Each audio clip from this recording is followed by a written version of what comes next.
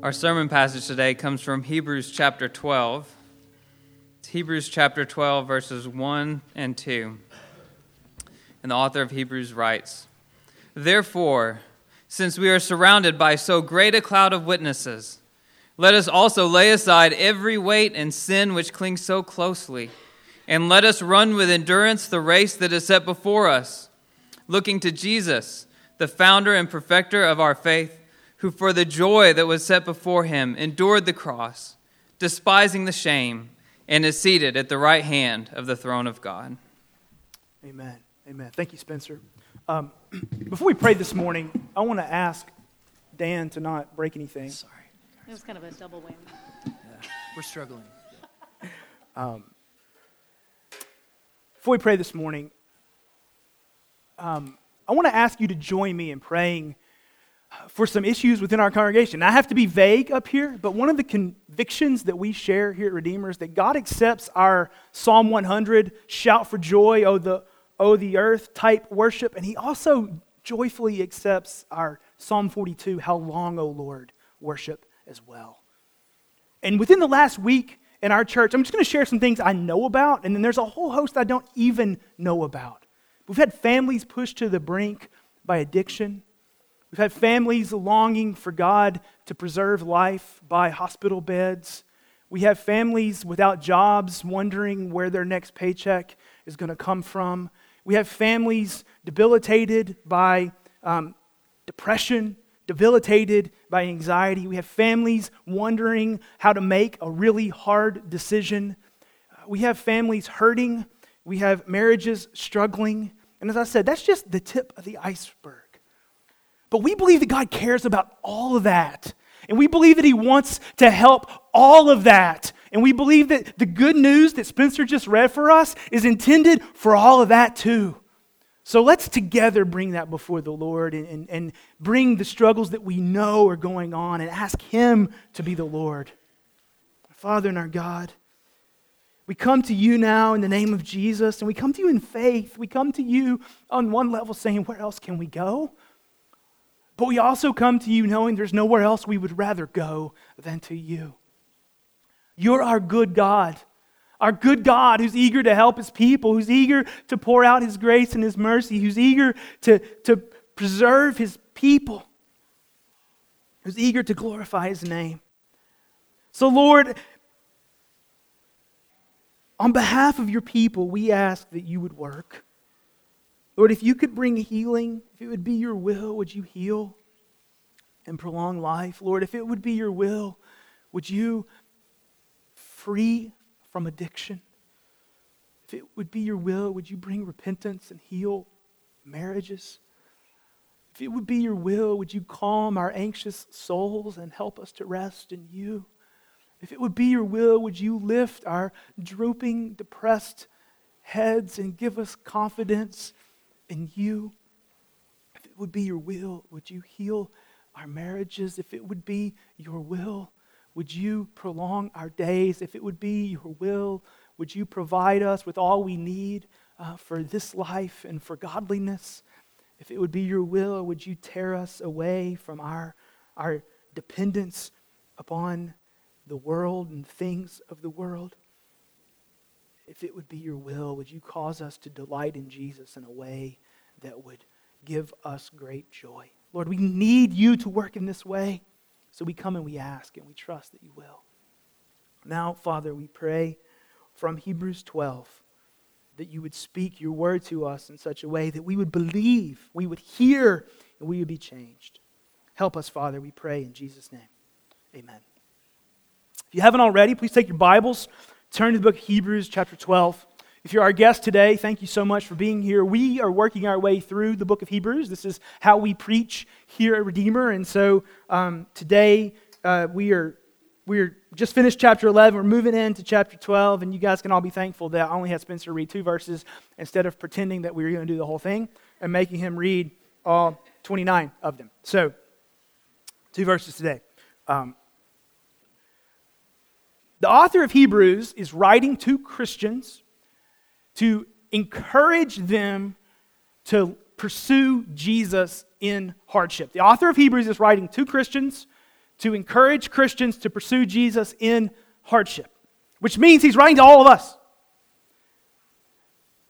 And really, the massive takeaway from Hebrews is to not get stuck in the hardship, but to see the glory of Jesus through the clouds of hardship. And so to do that in this passage, he's going to use the analogy of a race. And so that's why I entitled this sermon, Time to Run. What he's going to say is that life for Jesus is a race, and we're called to endurance. Life for Jesus is a race, and we're called to endurance. Therefore, if you're in Christ, you're called to run. It's time to run. Now, if you were to gaze closely at my physique, and I'm intentionally kind of hiding behind this lectern, you would notice that I don't run. I just don't do it. You talk about marathons, I cover my ears. You talk about your favorite running shoes, I go to another conversation. You talk about carb loading, I'm in for the loading, but not the running. I don't run. So I don't like this metaphor. So let's make a new one. Can we do that this morning? Our new metaphor? Oregon Trail. Who remembers the game? Oregon Trail? Whatever we are who are not quite millennials, we're just a little too old, this is our revolution. Oregon Trail. It wasn't even a black and white computer screen. It was a dark green, light green computer screen, right? That's right. Yeah, I'm your hero today. So Oregon Trail was a game that was pretty simple, that was intended to mimic the gold and land rush that actually happened in the 1800s out to Oregon. And it always started in Independence, Missouri. Thank you. We got one nerd on the front row. And in Independence, Missouri, you had to buy all your supplies, get your wagon, get your ox, and ultimately you had to decide, are we going? Because once you crossed the river in Independence, you were all in. And you had to figure out how you were going to get to Oregon. So what this passage says is that if we're in Christ, we've already left Independence. I'm just telling you, I've been to Independence. I've sat on one of those wagons. We took the little ride around town, and there was no way I'm going to Oregon on one of those. No way at all. But the reality is that if we're in Christ, we've already left Independence. And there's a few different paths that we can take to get to Oregon, but Oregon is the goal. And what this passage says to us is that if we're in Christ, the Lord has different paths for us, but Jesus is the goal. And it would be the will of God that we would navigate this world and this difficult, hard life in a way that glorifies and exalts the provision and the salvation and the deliverance and the fatherly care that Jesus has purchased for us on the cross. This is what our lives are called to be, a race in which we endure because Jesus is great and He's better than anything this world has to offer us. So there's your point. If you're in Christ, it would be the will of God that we would endure life with joy because Jesus is better than anything this world can offer us. That's the point. And this is what the author of Hebrews has wanted. Because way back in chapter 10, verse 39, he said, "We are not of those who shrink back and are destroyed, but those who have faith and preserve our souls." And all of chapter 11 was walking through the Bible trying to give biographical vision of what it looks like to be carried by God all the way to the end, of what the people of faith look like all the way to the end. And now he says, I want this for you also. So if you're a student of Greek and you like to find main verbs and nerd out on verb tense, then what you would find out, I'm told, is that the main point, the main verb, shouting in bold in verses 1 and 2 of Hebrews is this: let us run with endurance. The goal of the passage is for the people of God to be committed to run to Jesus with endurance no matter the hardship. That's what he wants. It's the race. We're called to the race. So we could say it's time to run, or we could say it's time to leave Independence and get to Oregon. But either way, we are called to go because Jesus is calling us, and it's better to be with Jesus than have all the provision of the world and not have Him. First point, preparing to run. Or we might say preparing for Oregon. Preparing to run. As you can see, I'm changing my metaphor as we go here, so let's just enjoy it. But if we're going to prepare for the race that we're called to run, there are four things we need to do. There are four things we need to do, and this passage gives them to us. Number one, we need to believe that life is a race. We need to believe that life is a race. Let us run with endurance the race that is set before us. Set before us.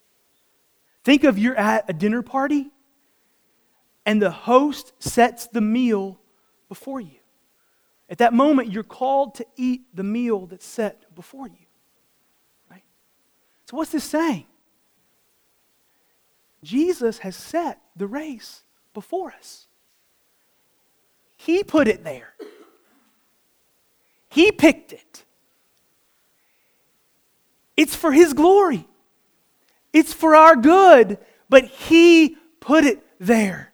And so this passage is shouting at us to recognize that life with Christ and life for Christ is a race that calls for endurance. It is not intended to be easy.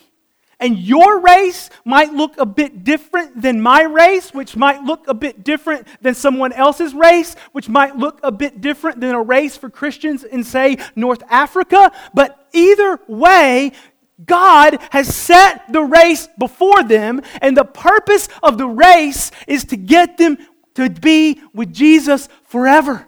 The purpose of the race is to purge off our love of this world, to purge off our sin, to purge off our rebellion, and to cause us to love Christ more. And I feel like so many of us, and I am at the forefront here, spend our days looking for a better race. We spend our days looking for a better path. We spend our days saying, why can't I have his path or her path or that path? I think the first step forward to seeing Hebrews 12, 1 and 2 shape our lives is to say, God gave me this path. And because He gave it to me by faith, looking to Jesus, I'm going to walk it.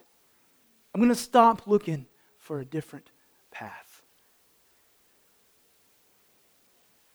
So I know the hardship on your paths. We just prayed about those hardships.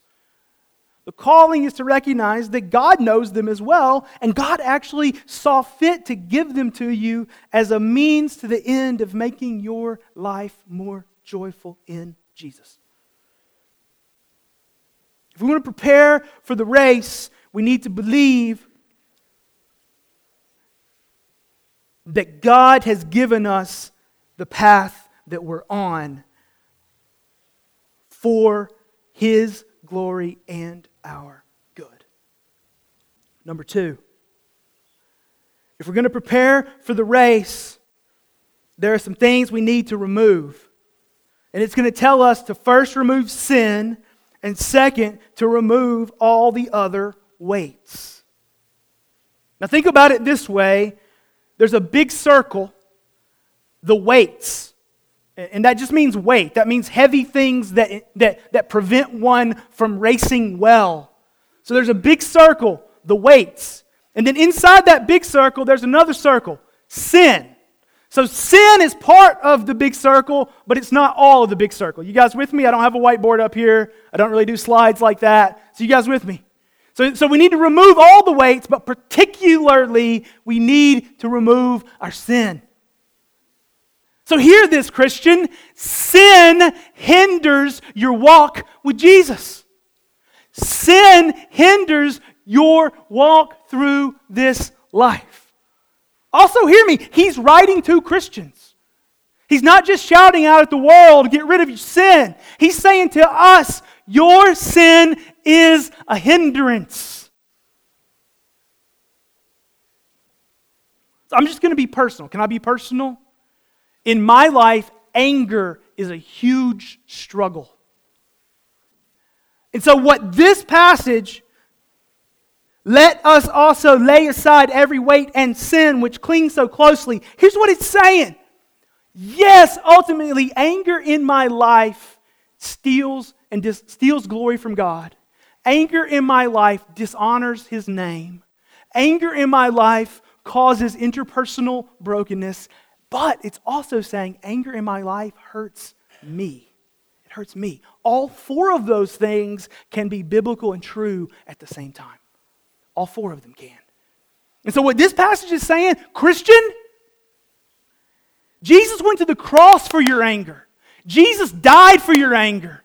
You will not face eternal condemnation for your anger if you're in Christ, but your anger hinders your fellowship with the Father, it hinders your relationship with others, and it hinders you. Recognize that your sin is a burden, and to lay down your sin in repentance and in obedience is a gift that produces freedom. I think it's incumbent upon the church to call Christians to lay aside our sin. Jesus died that we might be freed from it. And if you want to take a step toward laying aside the sin which would hinder you, you can do this. You can pray, Lord, show me my sin. And then when He shows it to you, confess it with your mouth to God and to others. I just think there's something very powerful. Not as like some weird, hokey, name it and claim it, speak it into existence. I'm not talking about that mess, but I'm just saying there's something powerful about speaking your conviction. Lord, I know that I am an angry person. Wife, I know, Suzanne, I know that I'm an angry person. I've been angry toward you. Kids, like speaking it is a form of admitting and acknowledging, is shining light on it. And I think speaking of what we know to be true is a way that the Lord begins to deliver us. I mean, we learn this from the very theologically astute movie, Liar, Liar. You know, Jim Carrey, the theologian, right? But kind of the whole theme of the movie, and I really wish that all tensions in life could be reconciled in 120 minutes, right? But the tension of the movie, he's a terrible father, he's a terrible person, he's making a train wreck of his life, he's lost his marriage, he's losing his kids, he misses his son's birthday, and the movie moves him to this point because the kid made a wish that he couldn't lie for a day or something crazy like that. But anyway, the movie moves to the point where Jim Carrey says on the phone to his ex-wife, I'm a bad father. And then it's like he didn't hear what he said, so he says it again. I'm a bad father. And then he says it a third time, kind of trying to convince himself, I'm a bad father, to which she says, yeah, I know. That's the problem. And then the rest of the movie is like this quick 30-minute reconciliation to all the wrongs that have been done, but it all started with him acknowledging out loud with no ifs, ands, or buts, I'm a bad father. And Christians, I think we need to understand that God knows our sin. God sent His Son to die for our sin. God loves us in spite of our sin. And we can stop pretending that we're not sinful. We need to name our sin. We need to confess it so that we can lay it aside. This passage says one of the key things to preparing for the race is to lay aside your sin. So whatever it is, lay it aside. Articulate it and confess it. Third, if we want to prepare to run, we must remove the other weights. Remember I said there's the big circle weights, there's the little circle sin. I think the little circle is most of the big circle. But what could be some of the other weights? Anything that prevents us from looking to Jesus. Our sin prevents us from looking to Jesus. Lay it aside. But you know what? Sins committed against us can prevent us from looking to Jesus too. Those things can be real. There needs to be genuine healing, but sins committed against us don't have to define us. We can set those aside and not let them be weights that prevent us from running to Jesus. Our diagnoses, they can prevent us from running to Jesus. I believe it's perfectly good and biblical and right for Christians to be diagnosed with things like anxiety and depression, to see counselors about it, and even take medication for it in the right sense. And none of that means we're sinful, and none of that means we need to repent of our anxiety or our depression, but those diagnoses don't have to define us. They don't have to prevent us from running to Jesus. Sins committed in the past that we can't forgive ourselves for, those are weights that prevent us from running to Jesus, but Jesus died to take all of that away. So anything that weighs you down and hinders you from running after Jesus, this passage says, lay it aside. If we want to run the race forth, we will remember the cloud of witnesses. Therefore, since we are surrounded by so great a cloud of witnesses. Now, hear this clearly, okay? In my office, I have about 6 commentaries on the book of Hebrews. I try to keep up in them weekly. There are about 150 to 300 pages of those commentaries devoted to what does it mean that we are surrounded by so great a cloud of witnesses. I can't believe that. So let me cut through all of it for you, okay? If it's a race, I don't think the cloud of witnesses are like mom and dad at the start line saying, come on, Jamie, you can do it. I think they're at the end. They've already finished saying, come on, Jamie, you can finish too. If it's Oregon Trail, I don't think they're there in Independence, Missouri saying, come on, good luck, blessings, wish you well to Oregon. I think they're in Oregon saying, we made it and you can make it too. And frankly, I think the witnesses are like our grandparents. You know our grandparents, they walked uphill to school both ways in the snow, right? Their lives were inherently harder than ours, and they want us to never forget that. I think the witnesses are like that a little bit too. Hey, we made it to Oregon in wagons with oxen. You get to go in a car and stay in hotels and eat in restaurants. Why? Well, Hebrews 11 tells us we know the Savior more clearly. We know His name is Jesus. We know the purposes of God more clearly. We know how we fit into God's story far more clearly than they did, and they made it carried by God all the way to the end. And I think what we're called to remember is that if Abraham and Sarah got carried by faith all the way to the end, then we can be carried by faith all the way to the end as well. So this is all preparatory. Life is a race. Recognize that the path you're on is the one God has given you. Remove sin, remove other weights, and remember the cloud of witnesses. Now you're ready for the race. How do we run the race? By looking to Jesus. And so that's the second point, looking to Jesus. How do we run the race? We run the race by looking to Jesus. Well, okay, what does that mean? What's a metaphor? Jesus is at the end. He's already there. He was the one who set out the race. He's the one who founded the race. He's the one who finished the race in such a way that everyone else can as well. He's the one who reigns over everything around the race. And He says, come to me and I will give you rest. And He will carry us all the way to the end. So we run the race in Christ. So the passage says, looking to Jesus, the founder and perfecter of our faith, who for the joy that was set before Him endured the cross, despising the shame, and is seated at the right hand of the throne of God. So hear this, Jesus is the founder of our faith, the finalizer of our faith, and the ruler over the world. Jesus is the founder of our faith. He founded it. It was in Him. By His life, by His death, by His resurrection. Not only is He the founder of our faith, He's the perfecter of it. Our faith is complete in Christ. He's done everything that needs to be done so that we can be the children of God forever. It is finished in Him. And He rules over the world. He rules over everything. There is not a piece of the world where He is not the sovereign in control over it. So we get to run the race looking to Jesus.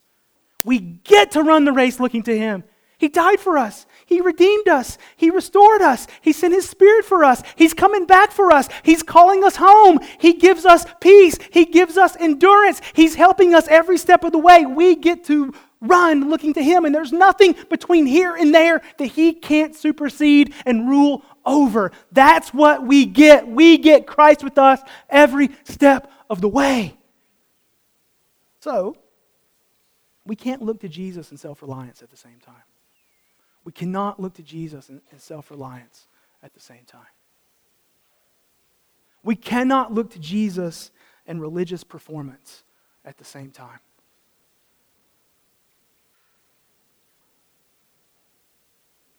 We can't look to Jesus and love this world too much at the same time. So Jesus makes our faith sure, and Jesus models for us such endurance. Look closely at verse 2. Looking to Jesus, the founder and perfecter of our faith, who for the joy that was set before Him endured the cross, despising the shame, and is seated at the right hand of the throne of God. So hear that clearly. Jesus is the founder and the perfecter and the ruler because He finished the race. And when He finished it for Himself and for us. But in finishing it, He finished because He knew that what was at the end was better than anything here and now. Jesus knew that the eternal glory of His kingdom and His people purchased by His blood was better than an earthly kingdom that would fade away. And so for the joy set before Him, He endured.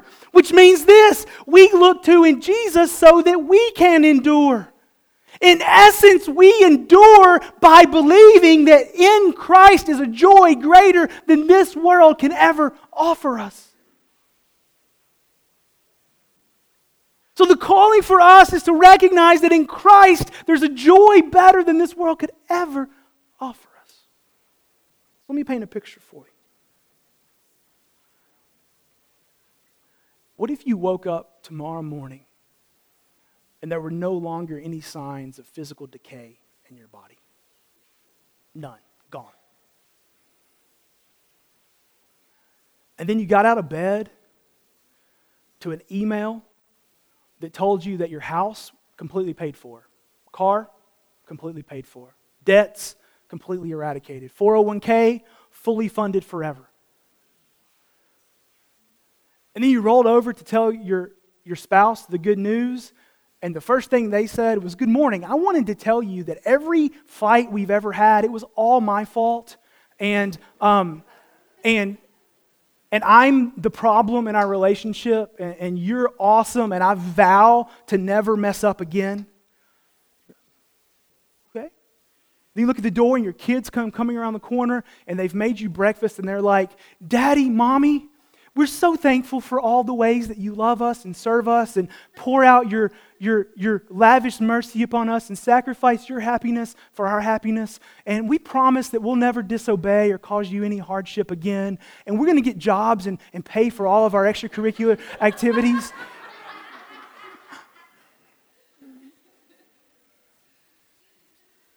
And so you're like, "Man, maybe I should check my email again." And so you check it again, and you got an email from your boss, and it says, "You know what, I've resigned, and you're in charge now.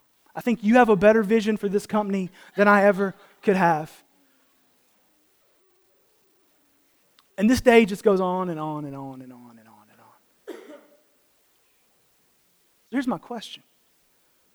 If that was your Monday, would you still believe that Jesus is better? I'm not sure that I would. And I'm not sure that you would. And that tells me that we love all the good stuff on the journey far more than we love the Savior who carries us on the journey. And this says the endurance, it comes from looking to Jesus. I'll tell you one more. I'm going to be personal again, if that's okay. And by the way, I don't need money, but I'm going to tell you this story anyway, okay? So this weekend, we went to my parents' house in West Tennessee, small town. And Friday night, while we were out at dinner, my wife called me, and she said, hey, all the warning lights in the van just came on at once. That's not good. Where are you? Well, I'm at your parents' house. Great. Just park it, go inside. We'll deal with it. So I go in, small West Tennessee town. I find of the 6 mechanics there, only one, according to Google, is open on Saturday. So we get up, we jump the car off, we have our one good start, and we drive straight to the one mechanic who's supposed to be open. I pull right in front of the front door, which is on a little bit of a downslope, and I go and I yank the door to find that they're closed. They're not really open on Saturday. So I go get back in my van, put it in reverse. Reverse doesn't work anymore. So every time I push reverse, the van's just rolling closer and closer to the front door, about to go through it. So we try to push it out. Not going to happen. So I take my key, write the gentleman a note, drop it in the box. I'll call you on Monday. We borrow a car.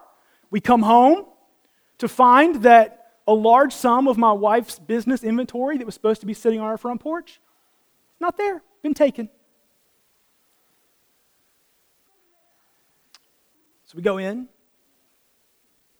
very self-reliant ways. We try to fix all of our problems. And then this morning, I'm laying in bed, because, I do the sermon a few minutes before y'all do, right? I'm laying in bed, and I'm praying about Hebrews 12.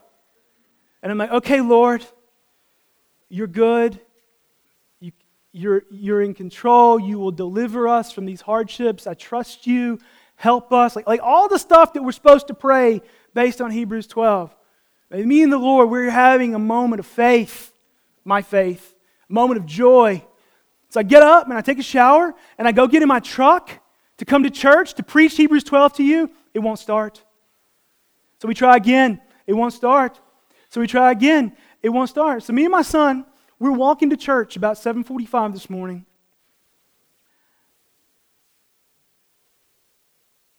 And joy. Who for the joy that was set before him endured the cross, despising the shame. Here's what the Lord's shouting at me, and I hope you'll hear. What Hebrews 12 is calling me to believe today is that me spending this afternoon in AutoZone and tomorrow morning on the phone with UPS and Tuesday morning going back to West Tennessee to get my van and pay all my bills, that path with Jesus is better than having all those things go away and me just navigate this world in my own strength. And perhaps the Lord knows that I need all those things to look to Jesus. And I believe that that's what He's calling us to as well. People of God, look to Jesus. People of God, endure it for His glory. People of God, walk with Him because that's why He came. Jesus makes our faith sure and He models such endurance. Christians, I believe this is what God wants for us. He wants us to get in the race and run to Him by faith. If you're here today and you're not a follower of Jesus, don't tune this out. Because I think life without Jesus has just as much hardship as life with Jesus. It's just you don't have Jesus. You don't have a perseverer, a carer, a benevolent Savior who will carry you every step away. So the invitation to Christianity is not to a happy, easy life. It's not to your best life now. The invitation is to have Jesus with you every step of the way. Come to Him. So our Father and our God,